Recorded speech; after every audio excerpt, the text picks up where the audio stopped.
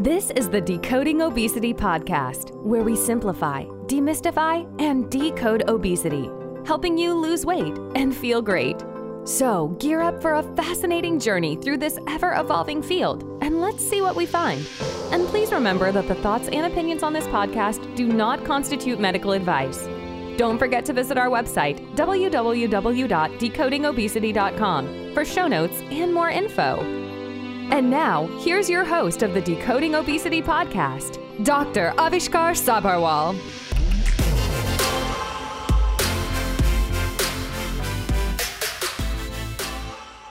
Hi friend, last week we had a very enlightening discussion on bulimia and anorexia. Well, I want to welcome Dr. Elizabeth Wassenaar again for another discussion on another eating disorder. This time we will be talking about a less known eating disorder called the nighttime eating syndrome. I learned about this while reading about obesity medicine and thought it might be something that you may find useful. Let's just dive directly into this and find out more. Welcome, Dr. Wassenaar. How are you doing? I'm well. Thanks so much for having me. Thank you so much again for agreeing to do, a show on nighttime eating syndrome, which I think is something that honestly I did not know much about. I knew about the other eating disorders even when I was learning or reading in medical school, but this is something that was never touched upon. So is this a relatively new syndrome that we've found out, or has this been around for a while? So night eating syndrome has probably been around for a long time, but you're right. It's not something that we are taught about in medical school, and it's really not something that I learned about until I started treating binge eating disorder more specifically. So it is an eating disorder. It's actually a separate eating disorder, even from binge eating disorder. It's captured under otherwise specified feeding and eating disorders. And like you said, it's a disorder of eating at night. And it frequently accompanies binge eating disorder, but it is actually a standalone eating disorder. So what exactly is this nighttime eating syndrome then? So nighttime eating syndrome is an eating disorder that's characterized by people who have excessive food-seeking behavior at night. So typically, these people struggle with very low appetite in the morning. In fact, some people, if they try to eat in the morning, they will actually vomit because they are so food averse in the morning.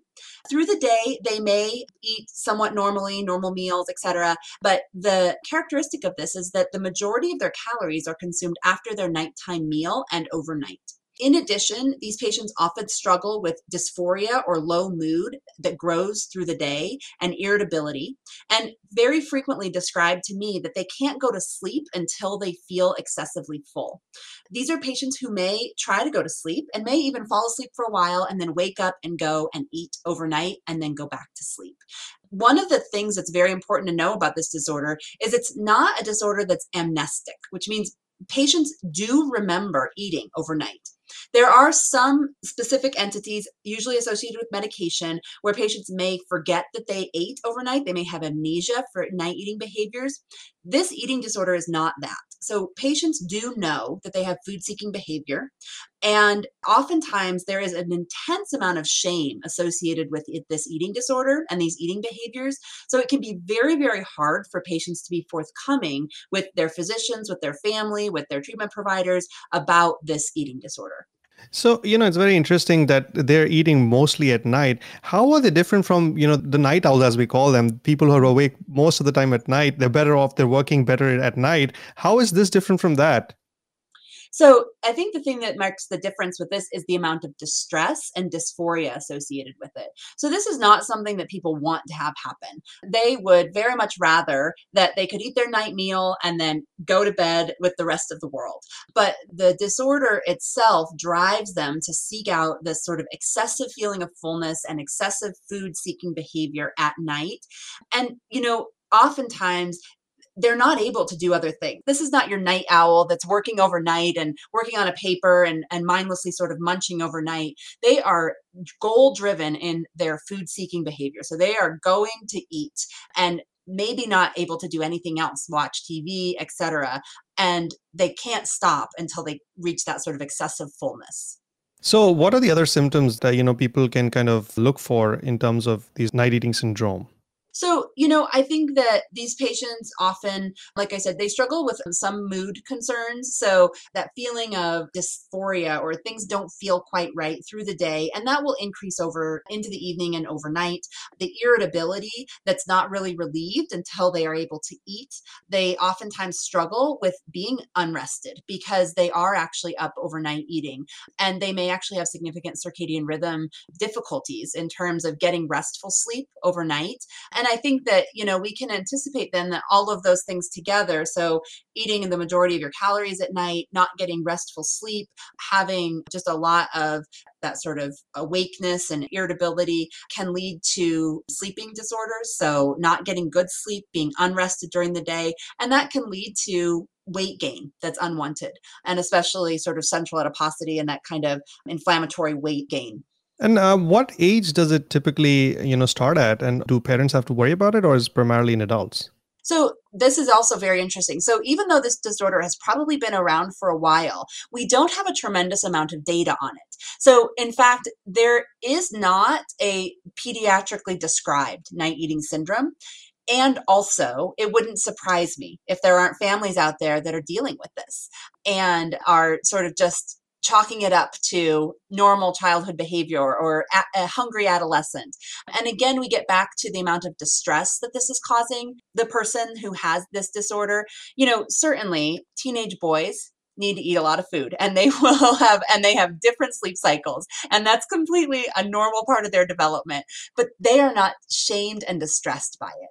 So when we're thinking about patients that feel so much shame and embarrassment that they can't even tell their family, they're so distressed by it that they're hiding their behaviors, and also they're eating in a secretive way, these are things that I would say families should be watching out for. I see. And is this lifelong? I know we touched upon, this in the previous episode. So what about nighttime eating syndrome? Is this something that stays with you for life, or does it just go away on its own? This is another question that we really don't have the answer to because we don't have enough good data. I think that there are some interventions for night eating syndrome. And so there certainly is treatment. And I think people can have resolution of night eating syndrome. And also, I don't think that we know enough to know if people may struggle with this for a lifetime. I see. This is another question. How does this cause obesity? Because if they're not consuming the calories during the day, but they're consuming calories at night, how does this change how does this cause changes in terms of their body weight?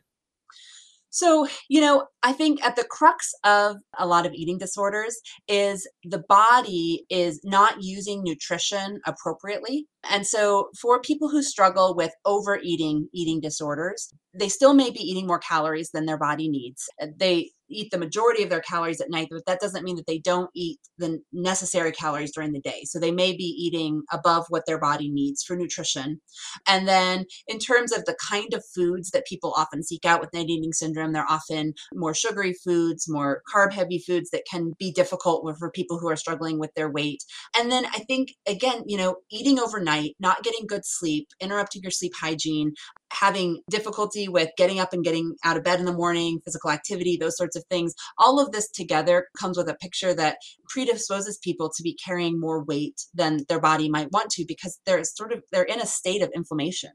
Yeah, I was just about to ask you, but you already answered that question about the types of food that they seek, because we know that people who eat at night tend to seek carbohydrate-rich, fat-rich foods versus the leaner foods, and that's just the way the brain works in terms of their cravings.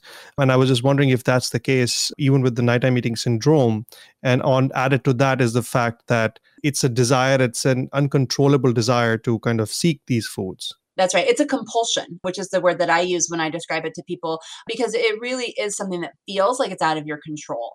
And you're right, the kind of foods that are often sought out are the foods that feel sort of comforting and may cause some of those sort of, surges of neurotransmitters in the brain that can be comforting when someone's in distress, which makes sense when you look at sort of the pathology of the disease, because it's a disease that's sort of based in this place of dysphoria. And then if you're able to sort of compulsively eat, you can feel better for a little bit. I see. And how important is it to manage this, in the overall management of obesity? Does this come first, or does the obesity management start and then this falls somewhere in the middle? My perspective is that if you don't treat the eating disorder first, it's very, very hard to treat anything else because eating disorders they interfere with medical treatments across the board. So I would say that number one, being able to recognize this is so incredibly important. And being able to feel like if you are struggling with this, you can talk to your doctor about it and you can have a safe place to be heard. This is a true disorder and it needs treatment. And I think that it's very, very hard to talk about sort of regular eating patterns through the day and incorporating physical activity when you have this ongoing compulsive food seeking behavior at night that's interrupting your ability to get good sleep. So I would really recommend that you are able to recognize and get treatment for night eating syndrome very early in the course of getting treatment overall, because I think it's going to be really hard to benefit from treatment if you have this going on. Yeah, that's one of the reasons why I actually wanted to talk about this disease specifically, because a lot of physicians also do not know about this. I did not know about this till I actually learned about it in obesity medicine. And so it's important to understand because some of the physicians do listen to my podcast as well. So it's very important to know because if you don't know, then you cannot treat it or you cannot address it. Exactly. And, I think the thing to recognize is that this is an eating disorder. It's a compulsive behavior pattern that's based in a mental illness. So it's not a disease or it's not something that you can address by just giving them advice about willpower or lifestyle changes. It really does require a comprehensive approach, just like any other eating disorder, or else it's not going to respond to treatment. And that builds that feeling of shame in the patient, which drives them away from seeking treatment. Yeah, because all of our patients, they really trust us. And for us to know this is very important because if we do not know, we cannot help them. So I think that's very important. I just had a question about how detrimental would this be in patients if it's overlooked, in the overall management of obesity. How detrimental is it? Is it like a mild thing or is it something that is like really, really needs intervention for the overall management of obesity? I think that that's something that for some people, if they get general treatment for their weight and are able to start eating more regularly and get good sleep and address anxiety and depression, it's possible that their night eating syndrome could begin to resolve a little bit. I think there are other people for which the night eating syndrome is the crux of what's going on for them. And so if they don't get treatment for that, nothing else will really work. So I think that that's something that requires an individual approach and an open mind from the physicians and providers. And does the management of obesity itself, can that worsen the disease per se? It can. So, I think we want to be really, really careful about people who have eating disorders when we prescribe a diet that leads to malnutrition, because malnutrition drives and worsens eating disorders. So if you don't recognize that someone you're treating has an eating disorder and you prescribe a calorie deficit diet, you may actually be inadvertently worsening their eating disorder and worsening their experience of getting care. It can also worsen their obesity. So it is very, very important to be able to recognize these things and try to tailor treatment so that you can meet people with what they need. Yeah, I mean, having a paradoxical effect of worsening the obesity is not something that anybody would want. What are the early warning signs that people can look for? So I think that this is something where really the first thing that we can give people is the knowledge that it exists. And, just like you and I have spoken of, that this is not a common knowledge thing. So I think that when people are seeking out care for their weight, having providers that can give them some of the language of what disordered eating can look like is really so incredibly powerful. Then letting people know that if they do have these disordered eating patterns, there is help. They can actually get treatment and they can benefit from that treatment. And then I think at home, if you are wondering about yourself or wondering about a loved one, really noticing some of the things that I've mentioned. So not being able to eat in the morning. Certainly people have different eating patterns and not everyone eats breakfast, and that's okay. But if someone is so averse to food in the morning that it actually makes them sick, that's something I would worry about. If you notice that there's a lot of food seeking behavior after dinner, or they're getting up out of bed and going downstairs to eat, or they're hiding what they're eating. For families, you may notice that food you bought is gone, it's disappearing. These are the sorts of things that you want to be curious about. And you also want to approach with as much open-mindedness and compassion as you can, because the person who is eating secretively or eating overnight is very, very shameful of it. And it's very hard to talk about it. And how does intermittent fasting play into this? I know this is the rage now, right? Intermittent fasting. So how does that play into this nighttime eating syndrome? Because there are some intermittent fasters who fast only during the day and eat only at night. So how does this play into this eating disorder? Yeah. So I have to say, as an eating disorder specialist, I'm not a huge fan of intermittent fasting. I've seen it go wrong very, very, very many times. But, what I will say is that if somebody has a vulnerability for disordered eating and they are in an intermittent fasting cycle, again, we get back to the level of distress and dysphoria associated with the food-seeking behavior. So oftentimes when people are engaged in intermittent fasting and they are breaking their fast, they're eating and they may be hungry and they may, there may be a bit of distress about getting enough nutrition, but they're not overcome with shame about the amount they're eating. They're not seeking out food above and beyond what they meant to eat. They're not getting out of bed to go eat more. So those sorts of things, I think, are warning signs that if you were trying to do intermittent fasting, it's not working for you, if this is your pattern now. So I think that the thing about intermittent fasting is that it's these discrete periods of when you're eating and not eating, and you are able to sort of stay within that and still live your life.